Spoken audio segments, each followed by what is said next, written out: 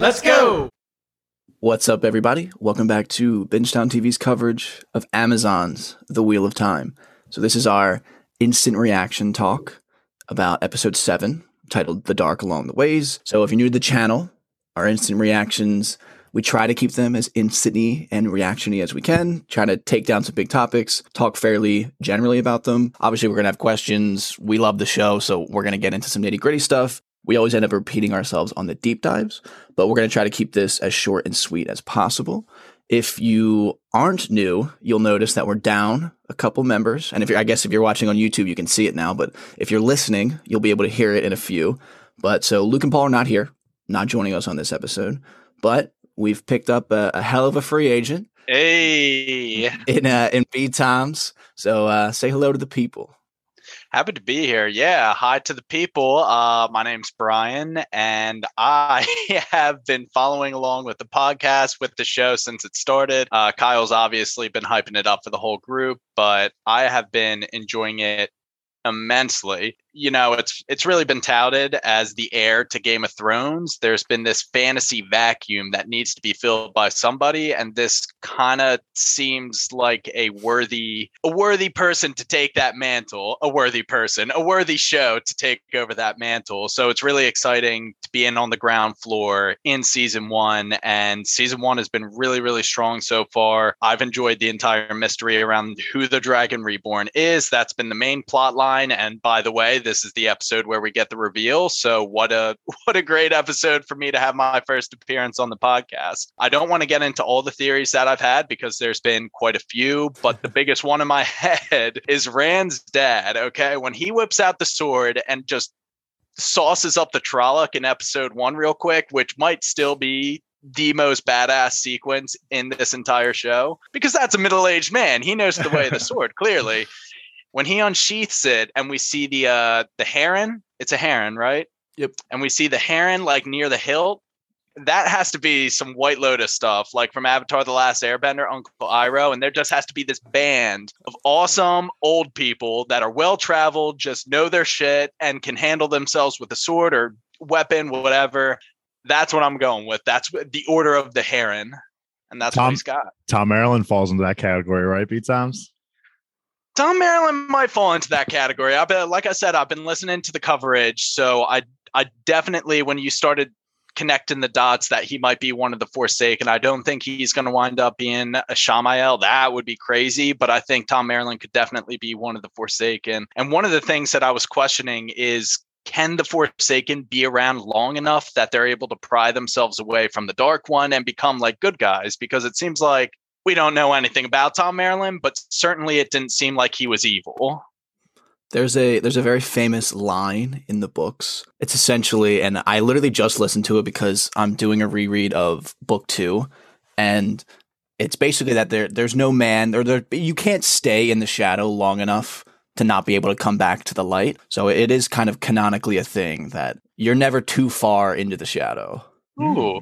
Like that? I like that. That's canon. Yeah, definitely. Give some hope for Matt never being a bad guy, hopefully being a bad guy. You know, there's always chance for redemption if that's the case. So like B. Tom said, the biggest mystery of the season obviously has been who is the Dragon Reborn. Like he also said, we get to reveal this episode that it's none other than Rand al'Thor. Wow. So someone that no one on the podcast has guessed.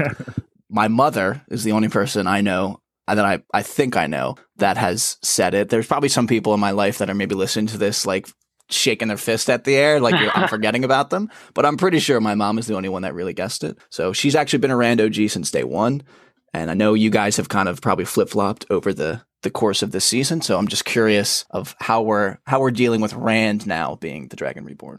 I love it, man. I love it. I mean, I was on the ride or die hill train for Nynaeve, but I always iterated saying that, you know, I've never had a problem with whoever it was going to be. You know, if it was going to be Perrin, Matt, I think any one of them would be a great Dragon Reborn character to follow. And the same goes for Rand. I'm absolutely stoked that it was him. I thought early, like on, it was going to be him because it was the MC, but then I was like, that's a little too obvious. Then I was on the Nynaeve train for a while, and episode 4 really made me feel like it was Nynaeve. And then they brought it back to it being Rand, and they alluded to it throughout the season, and I just couldn't believe that I just couldn't put it together. And it was still an amazing reveal that even though he did feel like the MC almost, that he was the Dragon Reborn, it still felt like a really good twist. And especially how we saw him, breaking down the door that was only supposed to be broken down by 3 men. We never really got that explained. We talked about it on the podcast and we were just like, how the fuck did he do that? And we were just like, he just did it. Maybe he has superhuman strength, but now it makes a lot of sense. Let's go. Rand for the Dragon Reborn. I'm all in. His character development is going to be crazy. Yeah, I'm thrilled with it. Honestly, my gut was telling me, just like Dave said, I was getting MC vibes from Rand since the beginning of the series. Like they were kind of grooming him. And then when I finally, Kyle, I sent you before I watched the episode, here's my final list of who I think the Dragon Reborn is going to be. Matt was at the top. I think Rand was 4th. And admittedly, I was just like, Emma, here's my list. I'm going to send Kyle. She was just like, the typical white guys at the top. Because I went, another white main character. Are you kidding me? Like white male main character. Because I had Matt and Rand. And I was just like, you're not wrong. So I put Rand down to 4. And that just goes to show how good a job they did at keeping the mystery alive, because all of us were clueless. People that have been dissecting this podcast, 0 for 4 of who, or I guess 0 for 2, because it was only you and Paul. Luke has read the books. Yeah. I'm happy that it was Rand. We ride. Yeah, I'm happy that you're happy. It was definitely something that I was a little nervous about because it's not a mystery in the books. It's fairly obvious that Rand is the guy from the get-go. So just, I guess, to give us a quick rundown, Rand has a little bit of kind of like a slideshow of everything that's happened up until this point. That was why he was leaning in his head towards thinking he was the one, and the hints that they were purposely dropping. So like Dave said, the door that he breaks down was the first hint, but they did it well in that it gets overshadowed immediately by the chase and the Dark Friend reveal. So you're not even really thinking about it at that point. Then the Dragon Mount line when he looks at the mountain and says that thing looks familiar.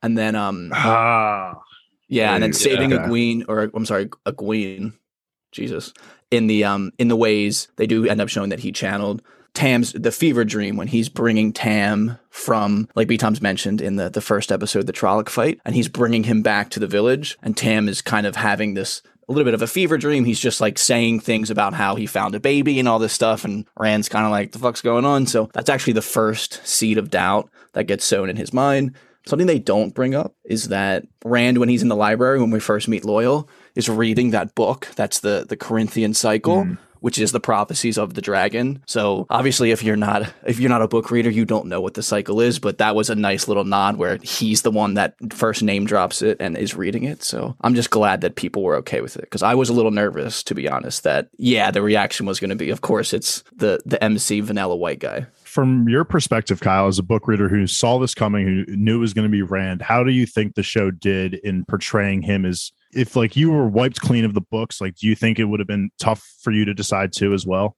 Oh yeah, definitely. I probably would have been on the Nynaeve train, especially after episode 4. Yeah, that's what I really kept harping on that, and that was where my answer came from. But I think honestly every episode since then has lowered her probability of it. Yes. So like the whole conversation of how her age being a thing was basically the main point. Main reason, is that she just couldn't be it because she was too old. Mm-hmm. Yeah, so the logic behind me thinking Matt was going to be the Dragon Reborn was the fact that, one, it's prophesized to be a little bit ambiguous whether or not they're going to be good or bad, and Matt is the most morally compromised character, but he is also a good family man. He took care of his sisters, so they've established that he has the good and the bad, and that's Dragon Reborn. But also I was going through the list and kind of just like placing all the other characters. Our 2 girls, Egwene and Nynaeve, they are both already established as the most powerful Aes Sedai in the past 1,000 years, if they want to pursue that. So they're already special. You got Perrin, he's a werewolf. He's special for a different reason other than being the Dragon Reborn. And you have Rand, who knocked down the door, which we now know is because he was the Dragon Reborn. But that aside, he could have just been, he could have been Egwene's warder, who could also channel and has the strength of 4 men. And he would be the best warder in the history of wardership.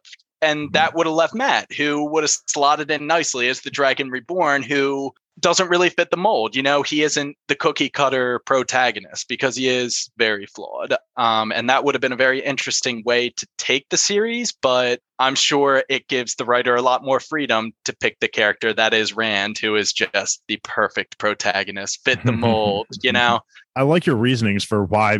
I never really thought of it like that, with the ambiguity between good and evil within Matt, and that he didn't, because even on this podcast I would theorize options for all the other characters, and I never really got to Matt and what I thought he was going to be. So I really like the logic that you had in thinking it's Matt. Honestly, if I hadn't seen this episode, just based off that, I would have been like, oh yeah, fuck Nynaeve, it's Matt, you know. Like, that makes sense. I like that you're thinking along those lines of the moral ambiguity, and kind of they have been dropping those breadcrumbs a little bit of, is the dragon good? Is he bad? And I think it'll be interesting to look back as we see more seasons and go on this journey with these characters and think about the fact that Rand was the vanilla main character guy, and then see after basically every season checking in on what they all were like in season one. And it's going to be fun to look back at the development and see the way that they change. Just such a good ride. Rand has one of the best character arcs of any character I've watched, read, anything. So I think that if you have some reservations that it is Rand, they'll very quickly, I think, get washed away as we move forward. I love to hear that. And something I want to talk about too is just this connection that all quote unquote 5 of these, you know, candidates have. We saw it in episode 2, I believe it was, when they all have the dream, which I'm now curious. I wonder if Nynaeve had that dream with the crow coming out of the dead crow coming out of the mouth. So there's that connection that we also get in the beginning of this episode, or like middle of this episode, with the seer, who says, yes, there's a clear connection between all 4 of them. What is that connection going to mean for the rest of our group? Is Rand just going to be the main head of this 5-headed Hydra Dragon Reborn, and the other 4 are still going to be support, or are they going to be important in other ways that maybe aren't around being the Dragon Reborn, or, you know, involving the Dragon Reborn? So just something I'm interested to look out for in the upcoming seasons and potentially next episode. I think that the whole mystery of the dragon and who it ends up being is, it's like the prologue. I mean, it's really not the point of the story. Like, now it feels like we can actually get going. Like, we know who it is. We can leave that mystery behind, and everyone else can now, like, the things that happen to them, it doesn't have to be, oh, does that mean they're going to be the dragon? It's now they're kind of their own characters. And I'm really excited to see how people now begin to react as everyone branches off. I do want to say, though, for the purposes of this series, or I guess a better way to say it is for the purposes of the TV adaptation, in order to capture the fan base, this was a great mystery, if only for the first half of the first season. To keep this mystery going, that was what I cared about finding out the most. But now that I'm 7 episodes deep in the show, I've come to appreciate it for the show as a whole, and not just care about that, of course. But that was something that could get someone hooked. That was a very good mystery to be following. And they came at the right time too. Like, if the Dragon Reborn, if we had to wait, like, you know, 2 seasons to find out who it was, you know, you might have lost some audience members in that gap. It's like, oh, they should have just told us at like the end of episode 8 of season 1. But right here at the 7, it gives us the reveal, and then at 8, it'll hopefully give us a little demonstration of what that means for Rand becoming the Dragon Reborn. And so I think it couldn't have come at a better time. And I really do like the idea that this is just the prologue. I'm sure that was a big question that could have been like for the whole entire series of the show, but getting it right here is a really good point in time, and it's only going to go up from here. Yeah, no doubt. And I'm glad that people are okay with the fact that it's Rand, which is good, because I mean, like I said, it really won't matter. Everyone has their own amazing storylines. So there's going to be something for everyone in any of these characters. So to move on, obviously we had to talk about the Dragon Reborn. So first, that's the heavy hitter of the episode. But the episode actually opens with an amazing scene, which is we get an Aiel woman, and she is just, there's no other way to say it. She's just kicking fucking ass in the snow while pregnant. My jaw was on the floor at this cold open. I think it's definitely my favorite of the entire season. B-Times, I'm going to call you out because you just said Roose Bolton's fight in episode 1 was like, how did you describe it? I said that was probably the most badass sequence of the series so far. I'd probably stay with that because I liked the stakes, and he wasn't a warrior at that point. He was a vet. He was an old man defending his homestead and his child. We're talking about a pregnant woman defending her homeland and a child as well.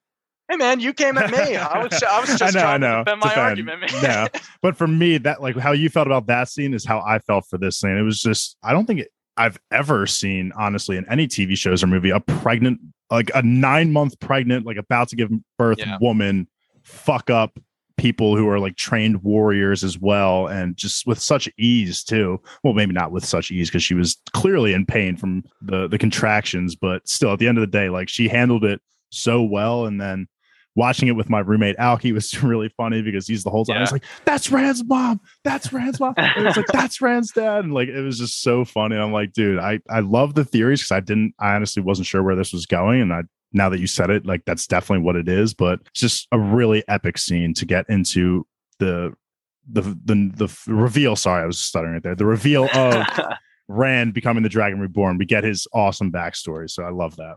It also highlights just how badass the Aiel are as a people. It's already been told to us from Tom Maryland, but now we see it. A 9-month pregnant woman, I mean, not to ruffle any feathers, you assume that men have more physical strength than a woman. And this pregnant woman takes on a small, like, garrison of troops. There were like a solid 6 or 7 people there, and she just like slices them up mid contraction. She like kills someone, and then she just like takes care of business on the next person. And I think our Dragon Reborn is going to put that bloodline or those genetics to good use. I think that's just going to solidify that he's going to be a badass with the sword or whatever weapon he picks up besides the arrow. I love that too, because I agree. Like, I think he's going to be a badass warrior, but now we also know that the Dragon Reborn is also capable of being the strongest like magic user of all time. So not only is he going to be just a warrior, he like, if he ever loses his ability to touch the one power, like he'll be fine. The dude can still wield a sword. Spoiler free comment. It's just kind of common sense at this point. Rand is just an absolute savage. Yep. It's gonna be so fun. I hope to watch some Dragon Reborn, baby. I want to see some sword training because we already seen his ability to use the bow. Like he's already like he can pick off bullseyes easily. So I want to see some sword training in there, Rand's. No, it's something I just thought of, Dave. You brought up that he's Dragon Reborn supposed to be the most powerful channel or whatever. All men who can channel are subject to the corruption. So, and I also think it was good foreshadowing the conversation between Matt and Rand when they were just like, if I ever get that way, kill me. You think they're referencing Matt because at the time he is under the corruption, but it seems like foreshadowing to when Rand will inevitably have to deal with the corruption. He's the DR, so he'll overcome it, of course, but like I wonder how it affects the DR if it's different than just a normal man, or if he's just going to be good enough to overcome it. And even to go off that, I didn't even think about this either, is Rand is already the one of the group that is most questioning of the Aes Sedai, especially like the red ones. So it's like now that he knows he's the Dragon Reborn and he knows he can channel, it's like, what is he gonna do? What are you gonna do? Is he gonna stay at the White Tower? Is he gonna be like, oh, this bit, like, fucking Leanne, what's her name? Leandrin is gonna fucking come for me. It was honestly a great build up for Rand to be the Dragon Reborn because of all these issues that he's experiencing. And looking back, it's easy for me like, oh yeah, that makes sense now, but just crazy. It's just, I like that you guys are picking out all these potential conflicts because, I mean, they have laid the groundwork for a lot of them. I'm interested to also see Leandrin's perspective on finding out that the Dragon Reborn will be a guy. Like, I wonder if she's going to be on the train of like, we got to just clean him now because he's going to go mad no matter what. Or if it's because like, if he's the Dragon Reborn, is he immune potentially to the madness? Before we move on from the Blood Snow and kind of Rand's a little bit of his origin story, just want to shout out Tam al'Thor. Everyone else that is in his army is trying to kill this woman. He realizes what's happening and holds her hand through labor like a fucking savage. So just shout out to the GOAT. He's the dad of the year every year. Yeah, yeah, pretty much. It's like how SpongeBob wins Employee of the Month to the Krusty Krab. Tam just wins Dad of the Year every year. Yep. So to take us back to another interesting concept that we get introduced to, but that we've kind of talked about a little bit. Luke loves this, and I guess it's a little sad that he's not on the instant reaction, but he'll probably be on the deep dive to talk more about it. But the ways. So we have the Blood Snow as our opening cold scene, and then we get back to the main people, and we're inside the ways. So I'm just curious, what were we thinking about how the set looked? They do the Black Wind, which I thought was an interesting interpretation of it. The stakes for me felt very serious. I watched with my sister. She was freaking out, so I'm just curious how the two of you thought about it. I think they did a really good job of raising the stakes quickly. And some people might have quarrels with, oh, they were able to get out of there so quick, though. But I think they did a good job of establishing that without the trump card that was Nynaeve to buy them, what was it? A solid 30 seconds for Moiraine to open the portal. They could have very well been screwed. I think they weren't able to press it very hard. Everybody only got one line of that inner monologue, but having someone take over your mind and implant voices, that's very invasive. That's disturbing, and that would be a bad situation. If they were in there for an extended period of time, I think they were showing us that they would have been screwed. So I think the stakes were raised. They got in. I thought it was a little gimmicky where they were just like, our waypoint is a day's walk away. What's the next closest one? Oh, it's 2 steps that way. Cool, let's go to that one. But like, and also that one just happened to be, the city that's 1 day's march away from where they need to go anyway. So why were they trying to go through the waypoint for a day's walk? Like, I don't know. I was getting away from my point. It was very good. I thought it was a good representation. And were either of you guys on Shadow and Bone? No.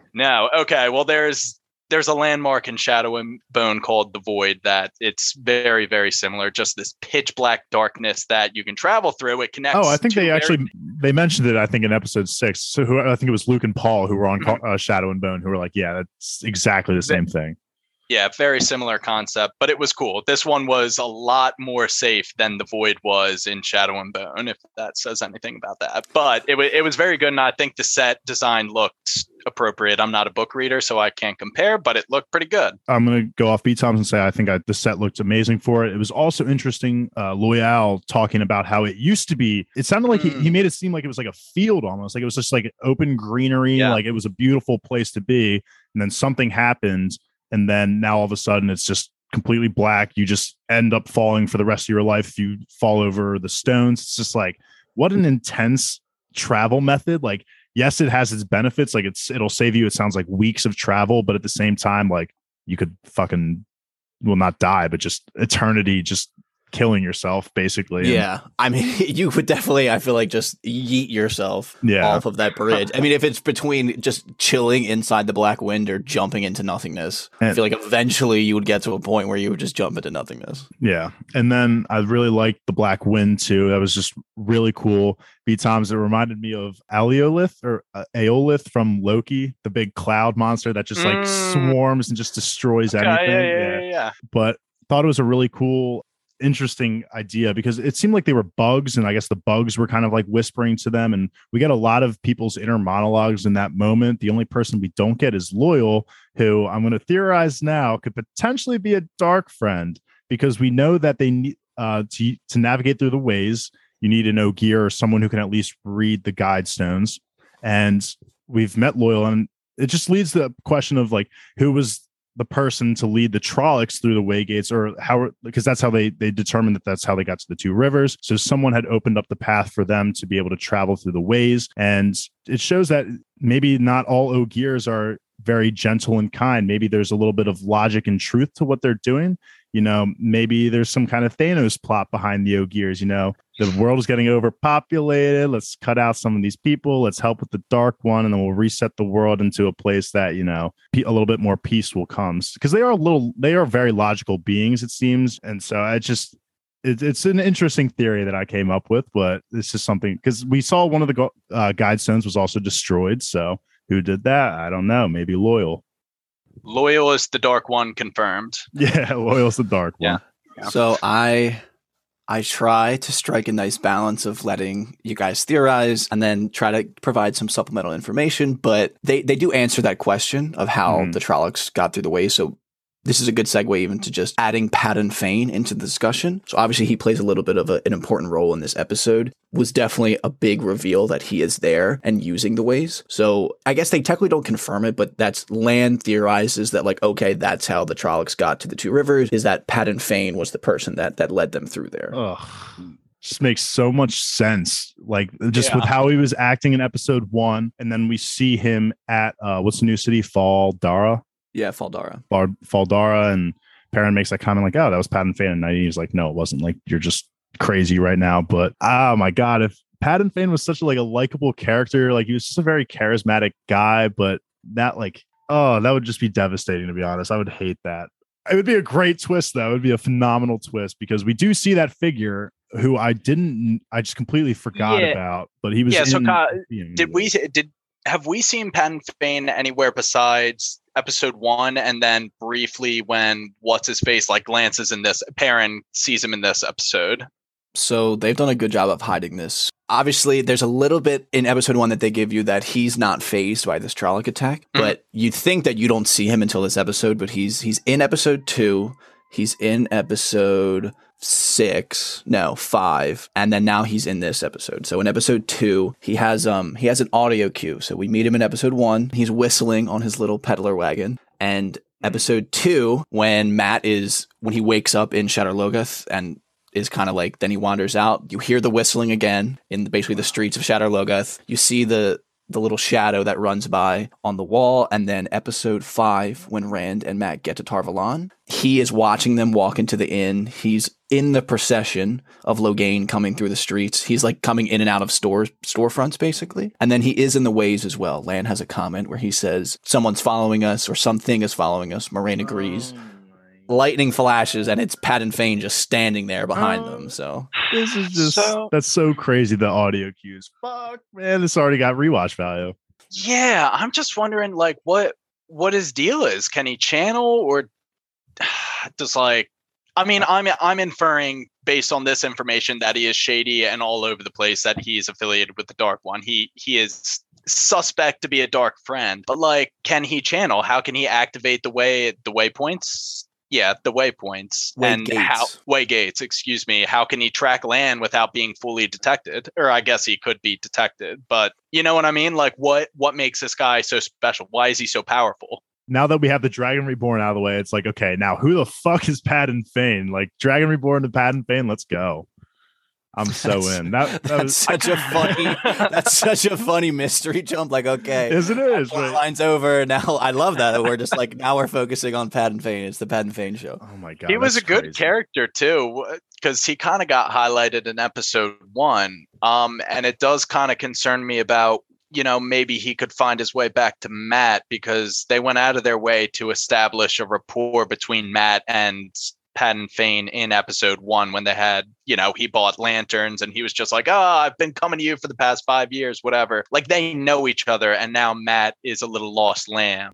They emphasize that really in the recaps of 1 to 6 for episodes 1 to 6 for episode 7, because out of nowhere, when I was even watching it, they just showed that flash clip of Mat walking up to Patton Fane and then him escaping, and it's like, okay, that was really interesting. And that just made me think like, okay, Mat must be searching for him because maybe that's someone he can talk to that's not just the Aemond's Field 5, and he has a little potential friend. So maybe he's going to go searching him out. But what I find now that I'm even talking as like what's really interesting is that we've heard that the wheel always will bring you to what your destiny is supposed to be, essentially. And so the fact that Mat might be potentially looking for Patton Fane, who is now with the Aemond's Field quote 4, we'll say, and it'll be interesting to see how he somehow gets incorporated back to this in season 2, because obviously we know that he won't be in the next episode because of whatever issues were going on. Hopefully everything with the actor is okay, but just really interested to see how Mat is going to approach this. And like you said, Beatons, his relationship with Patton Fane, who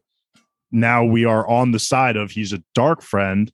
It's like, okay, now Mat might be going down that Raymundo from Shaolin Showdown path of just darkness. I appreciate that, Shaolin. That's, I believe, the second Shaolin Showdown reference you've brought to the Wheel of Time podcast. So. I think it is. Yep. Yeah. So I think it's both been in the same context, though. Yeah. Both comparing that. Because I mean, Raymundo, like the concept of Shaolin Showdown is one of the 4 main characters will become like that apprentice or whatever the main guy in the next season. So it's very similar concept. Mm-hmm. But yes, same. Yeah, same. It's we've basically established that Patton Fane is King Sus, and I just think now the question is going to be what level. You know, how deep is he? So our destination from the Waygate, as Beatom said, was not initially Fal Dara, but we end up at Fal Dara. So Fal Dara gives us an introduction to people from the Borderlands. Borderlanders, these specifically are Shinarans. They don't tell us that yet, but that is who they are. And we meet Agilmar, who is the kind of the leader of the Shinarans. first impressions of this new culture and group of people that we've met? At first, I really, what's his name again? Sorry, I gotta get this down. Agelmar. Agelmar. I didn't write it in my notes, so now, of course, I'm gonna just be struggling with it. But at first, of course, I was like, this guy's a fucking dick, because Moraine's coming. And he's like, I gotta tell you something. He's like, we don't need your help. And Moraine's like, no, like, you should probably hear what I'm gonna say. Like, the Trollocs have been using the Waygates to teleport to different areas of the world. So border that shit up and watch out for it. And he's like, you know what? I appreciate that. So at first he was a dick, but I think there's a little bit of more logic to him. I think he is definitely very much about protecting his people and his land. And he makes me kind of actually like him a little bit. I think he's a very interesting character, and his character design is very badass looking. So I would love to see this guy in battle with someone for sure. Definitely a little bit of a dick, but I think there's room to grow if he keeps being a mainstay character for me personally. Yeah, I think he was just very prideful in his city, his culture, and what the city does, the service that they provide for the rest of the world in protecting, in his eyes, he protects everyone from the Blight, which is just seems to be pure evil from what they've shown us in this episode. Yeah. The wheels were turning. Yeah. But pride is the word that comes to mind when I think of him. Awesome character design. He mentioned, I forget exactly what he says, but he says, you'll always have an ally here so long as the Black Hawk flies. Is the Black Hawk like the mantle of the leader of Baldara? Like, I thought that was him. Like, I thought it was him. I took it as him because he has like feathers on his armor and stuff. I think that's his family sigil or standard, whatever Gotcha. You would like to call it. Yeah, the Shinarans are great. I love the Borderlanders. They're amazing. We've known for a little bit now that Lan is a Borderlander, so it was kind of inevitable that they were also going to be badass. One quick comment I will make that the guy with the eye patch who like greets Lan like an old friend, legend. That guy's a big fan favorite character. Okay, cool. So, yeah, we'll get more of that guy. He's definitely a beast. Eye patches already raise your coolness like a little bit, so there's always higher expectations if you have an eye patch on, just an eye patch that gets you high all day. It's like Kenpachi's, but in reverse, it just gets you high. It just totally affects your ability to do anything. I had to wear an eye patch in 5th grade. You did have to do. I totally forgot about that. I remember that. Cranial nerve palsy, baby. Look it up. B. Toms has been through it. Yeah, seriously. Look at you now, though. I do have. I do have a question. Is he the king of that people, or is he the king of the Borderlands? No, I would say neither to those questions. He is just like the Lord of Faldara. So Faldara is like a city within a kingdom, and then the Borderlands are made up of multiple kingdoms that border the Blight. Okay, that makes sense. Okay. Yeah, so the Borderland meeting a bunch of different cultures that are similar in that like level of pride and that they fight against the Blight like that, but they do have some differences to them. Okay. I'm wondering how they interact with each other, if they're kind of like adversaries or if they're all fighting for the same cause, like we're Team Borderlands against the Blight. But, if you're that prideful in close proximity, they could butt heads. I agree with that. I thought Faldara as a city looked great. I loved like the cinematic shots of it where it's like kind of on a little bit of that like hill. And then like you see in the distance, we have kind of that gap in the mountains that leads into the Blight. Thought they nailed that. It looked that gap had a name, didn't it? Tarwin's Gap? Yes, that is Tarwin's Gap. Okay, cool. Look at you, V-Tom's picking up. It reminded me a lot of like a Star Wars, like Luke Skywalker's home area kind of village. Tatooine. Yeah, Tatooine, yeah. I don't know. It was a very like it felt like dust. Was it like a Dust Bowl kind of area? Like there wasn't a lot of green, right? Like I didn't. No. Yeah. No. I mean, a lot of places close to the Blight like that shit doesn't really grow. So that makes sense. And also, actually, it's a strategic thing as well. They cut down a lot of the forest around the city, so things can't hide in a forest close to the walls. Mm-hmm. Well, while we're on the subject of the Blight, what is the Blight? So is it like a living being? Like if you shoot fire at it, will it like all of it burn, or like what's going on with it? Like I understand that it's like encroaching and like kind of creeping everywhere, but like is there a way to stop it besides maybe killing the Dark One, I guess? So essentially everything that's behind the Blight is kind of the Dark One's HQ. So it's essentially kind of the border between normal, nice land and regular people, and then the Dark One's territories. Right. So then as the Dark One gets stronger and exerts more of an influence on the world, when Lan mentions his backstory a little bit, how he's the king of Malkir, Malkir has fallen to the Blight. But Malkir is actually north of Fal Dara, like through that gap almost. Clearly not there anymore because the Blight has swallowed it up. So it is a living kind of thing. I mean, it's a collection of living things that are attacking almost the regular land. But I wouldn't say there's a way to directly attack it. It's more of like an extension of the Dark One's power.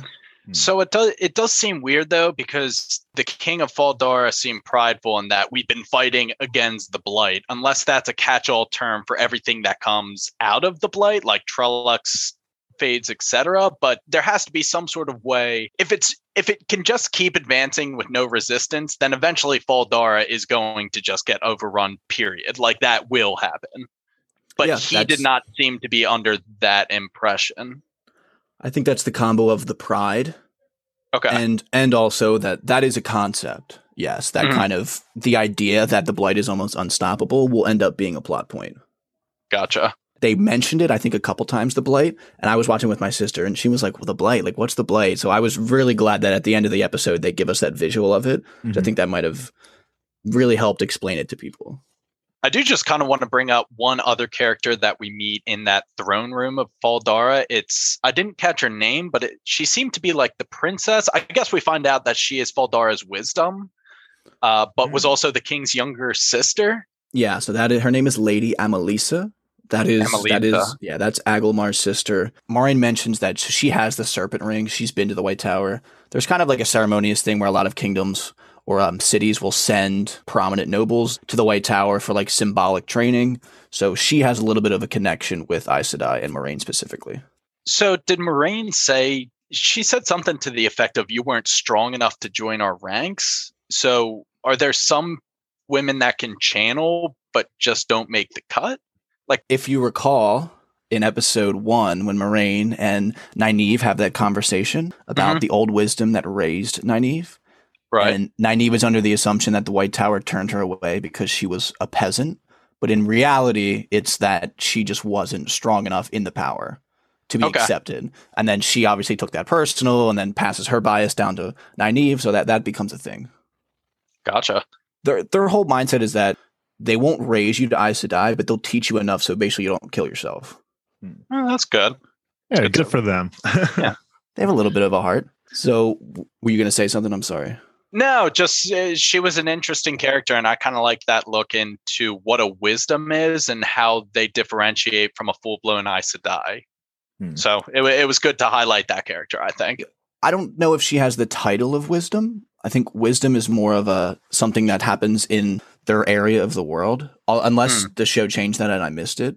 But she definitely plays a very prominent role in Fal Dara. I could have sworn they referred to her as a wisdom, but if you didn't catch it, then I'm probably mistaken. Yeah, I mean, we're going to watch the episode again before the deep dive. So if it does come up, we'll call it out. Kudos. Yeah. Don't worry about that. Appreciate that. I talked around it a little bit, but we find out more about Lan's backstory in some steamy scenes with Nynaeve. Ooh. So this has kind of been building up all season that they were going to get to this point. I personally loved it. I'm just curious if what our thoughts are that they've now taken this next step, that they've been physically intimate. I'm a big fan of the shipping of Nynaeve and Lan. I like that.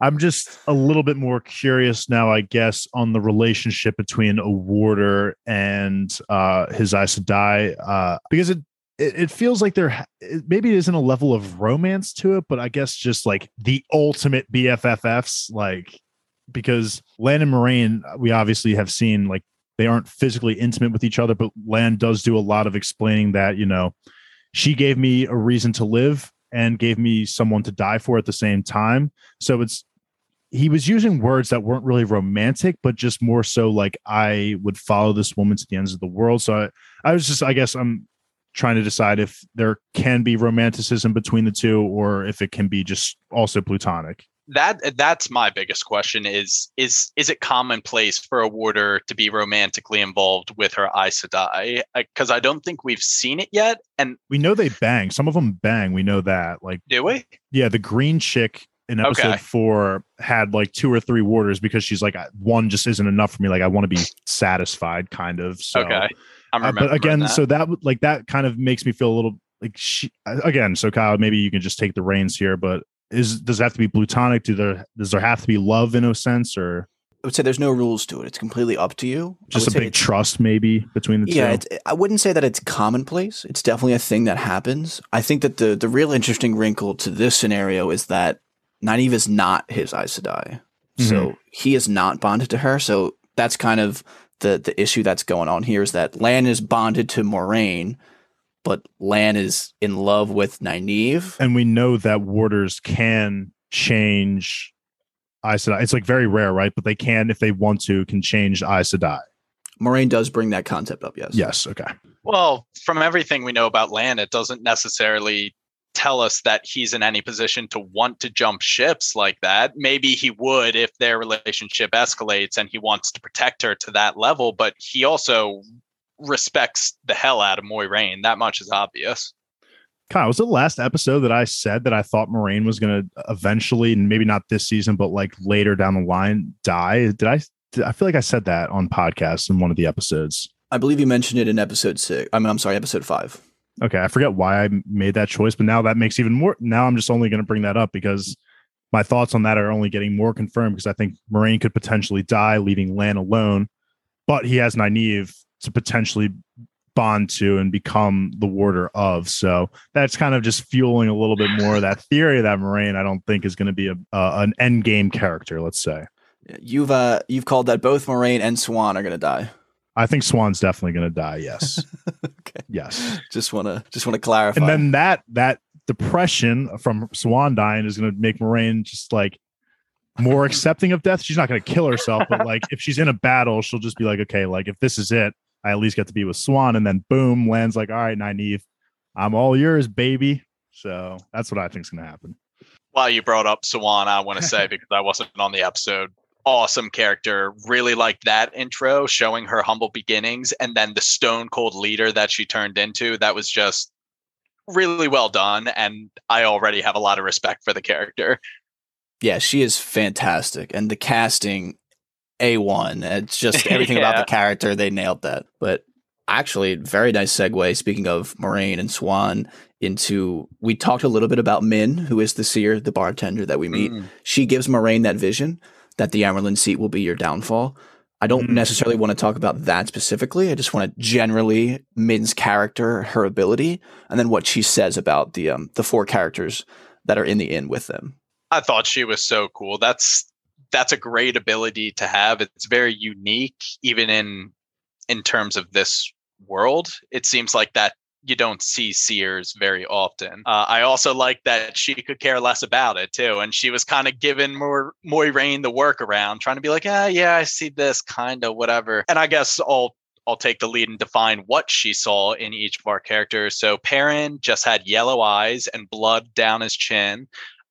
Rand was carrying a baby boy, or just a baby. And then our 2 girls, there was a white flame and a gold ring for the girls, but those were not specified who was who. Oh, and they were all connected with sparks that were trying to be enveloped by shadow. Okay, I'm gonna do some mansplaining here on my thoughts for all this. So the Rand one was very interesting. Very quickly, before you start, go ahead. Do you want to save this for the deep dive? Or do you that's good. Now? That's actually a really good point. That's deep dive material. Yeah. Then for instant reaction purposes, I'll just say that now that I've thought about it a little bit more, I think the white flame has to be associated with Nynaeve because of what happened in episode 4. Logain literally says like a burning white sun or whatever that line is. So that's Nynaeve. And then the gold ring would be left for Egwene, who I've already called it in multiple episodes. I think she's just gonna become an Aes Sedai or whatever that because we saw the gold ring on what's her name, the sister Lady of Amalisa.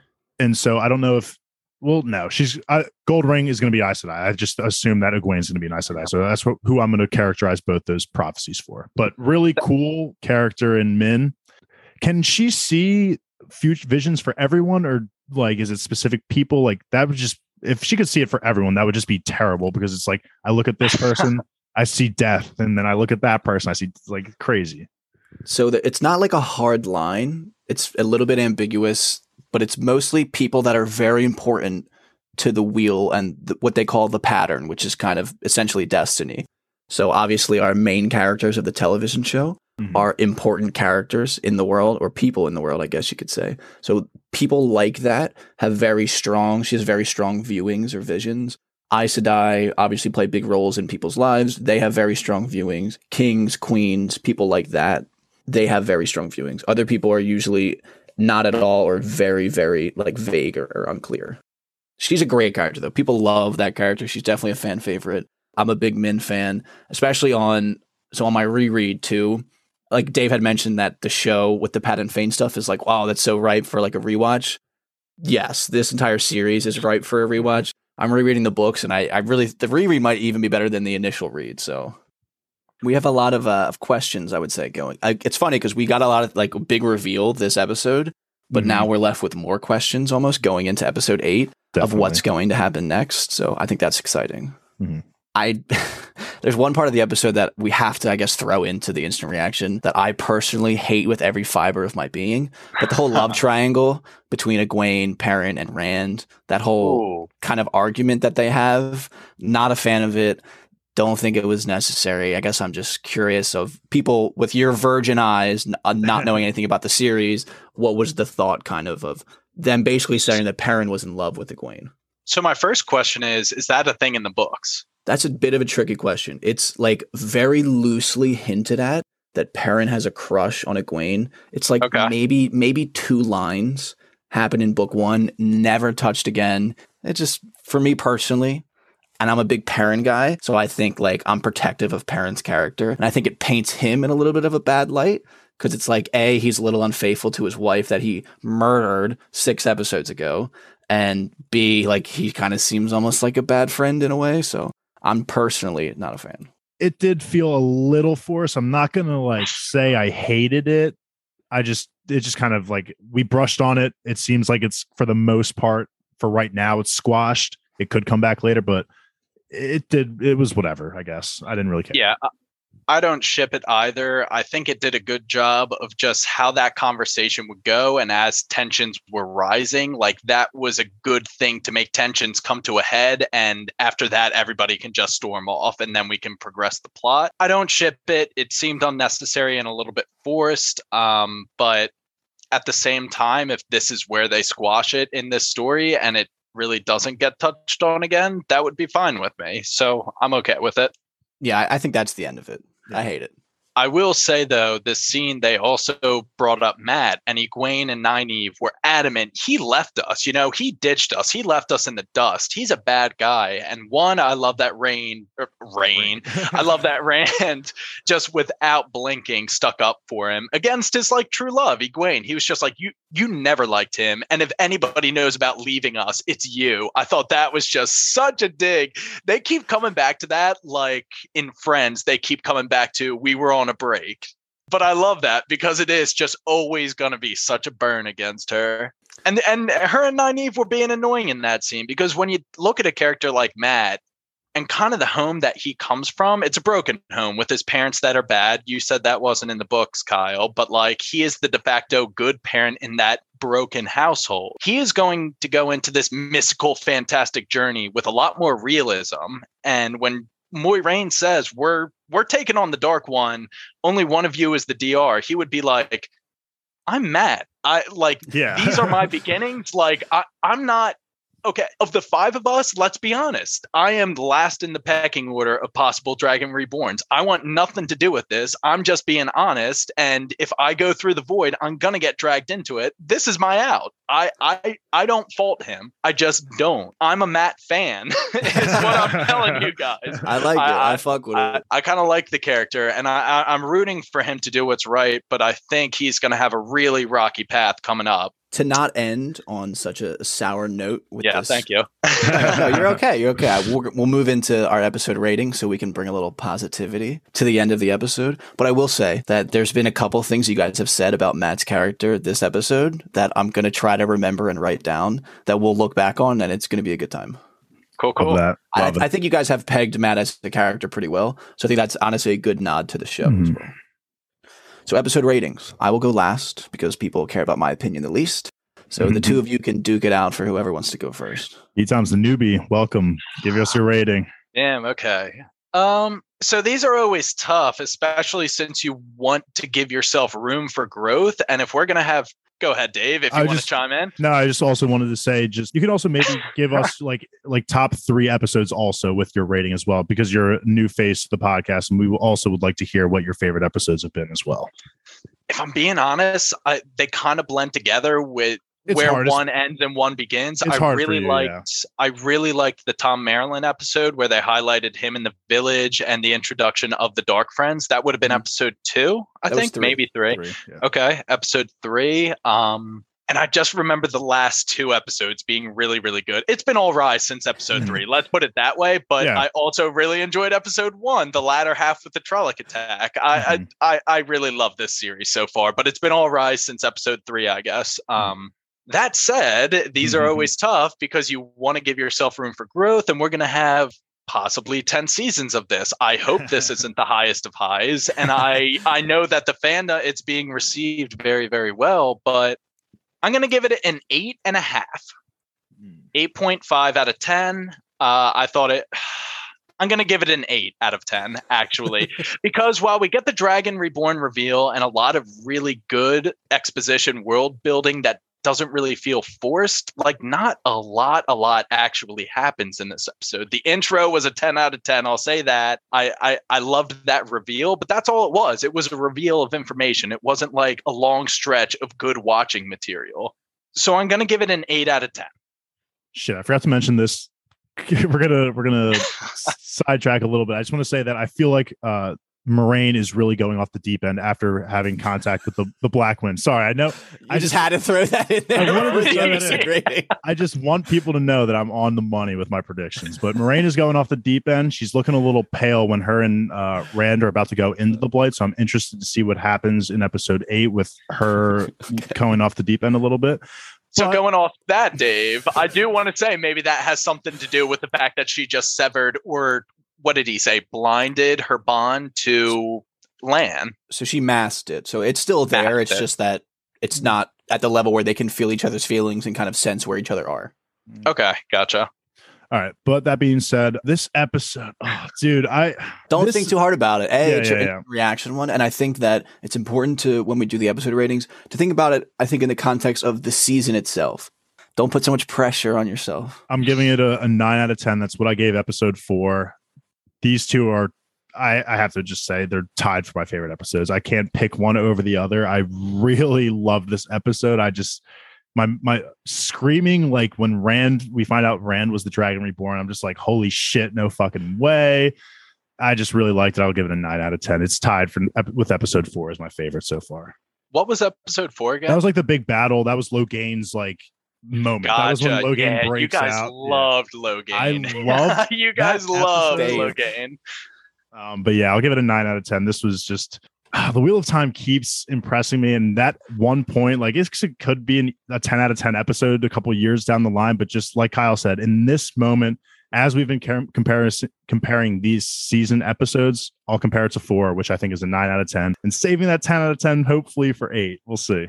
I have been going back and forth in my head between an 8.5 and a 9. There's just so many good parts to this episode. Like B-Tom said, the opening scene, the blood snow stuff, is one of my favorite sequences of television I feel like I've watched in a long time. The Dragon Reborn reveal with everything with the arrows and him having the flashbacks and hitting the bullseye. Like, I'll say, like, I shed a tear a little bit because it's like, that's my boy Rand, and we finally, now it's out there in the world. Like, everyone knows that he's the Dragon Reborn. And I know that, like, what this really means for him. So it was very emotional for me. But I'm gonna settle in, just fire off the hip, 8.5. Nice. How many episodes are going to be in season 1? This is the next one's the finale. That's it. Hey, okay. That's kind of what I figured. Trying to hop back in. hop back in for that 8 reaction? I mean, man, if I got an invite, I mean, we're all Bingetown, of course. It's an open invite, and I think 8 would be a good one to have 5 of us, just because we can all gush over it. And yeah. The wheel weaves as the wheel wills. Mm-hmm. We will see what happens. All right, that is All She Wrote, episode 7. Instant reaction in the books. B. Toms, it was a pleasure. I hope you had fun. I hope everyone enjoyed be here. Your perspective. Yeah, it's always fun. I mean, I love having the non-book readers on the show, so I hope that I hope you had a blast, because I really like your perspective on a lot of things. I think you, honestly speaking with you, changed my perspective on the episode. I think I like some things a little more now. So kudos to you.